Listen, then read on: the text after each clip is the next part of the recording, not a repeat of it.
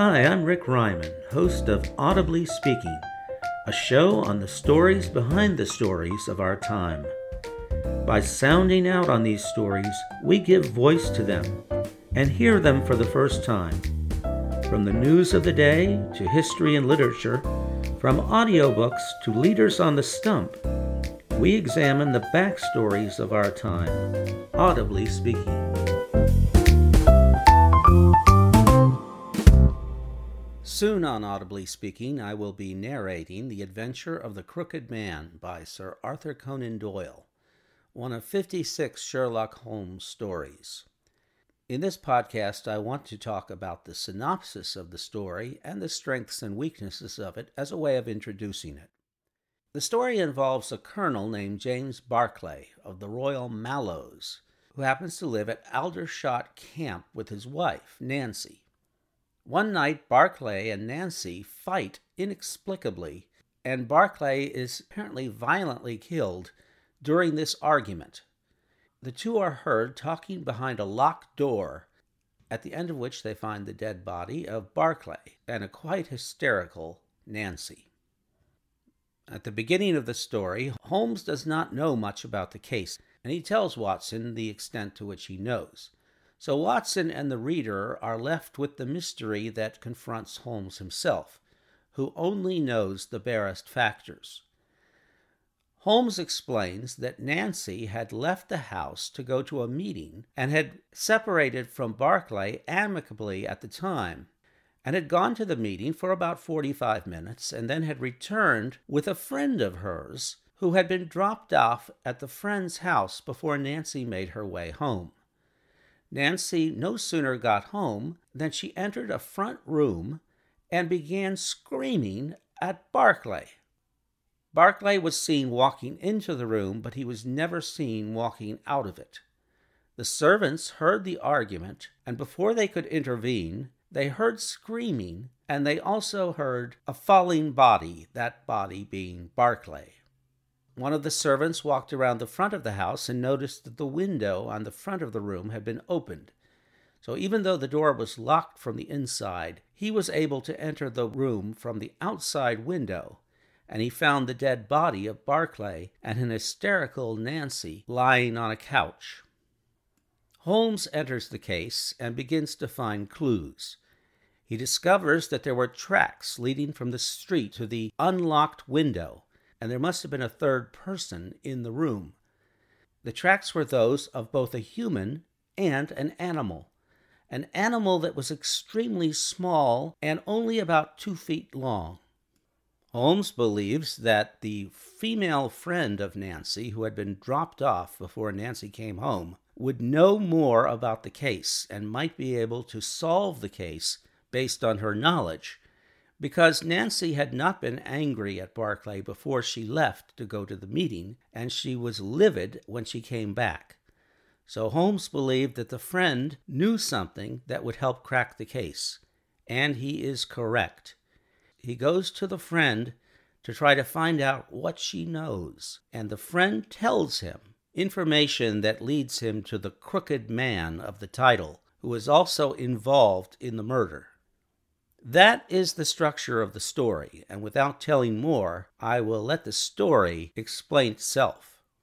Again, my audio narration of the story will appear soon on audiblyspeaking.com. Doyle considered The Adventure of the Crooked Man to be 15th out of the top 19 Sherlock Holmes stories that he wrote. The story has plenty of mysterious elements to interest readers.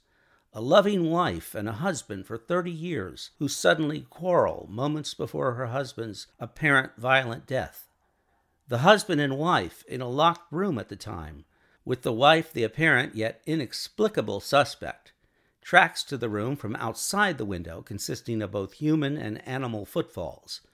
A severely deformed man who admits to knowing both the wife and, under pressure, admitting to watching the quarrel from the street.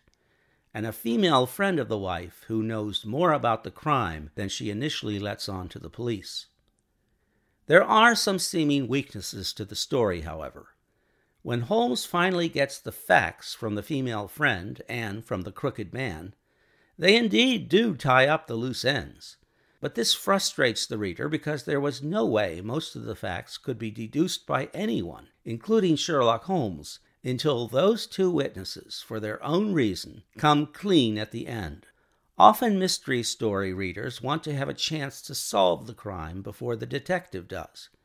There is no chance of that here. Also, there is a plot line that is rather forced and hackneyed, without which the story would have fallen apart.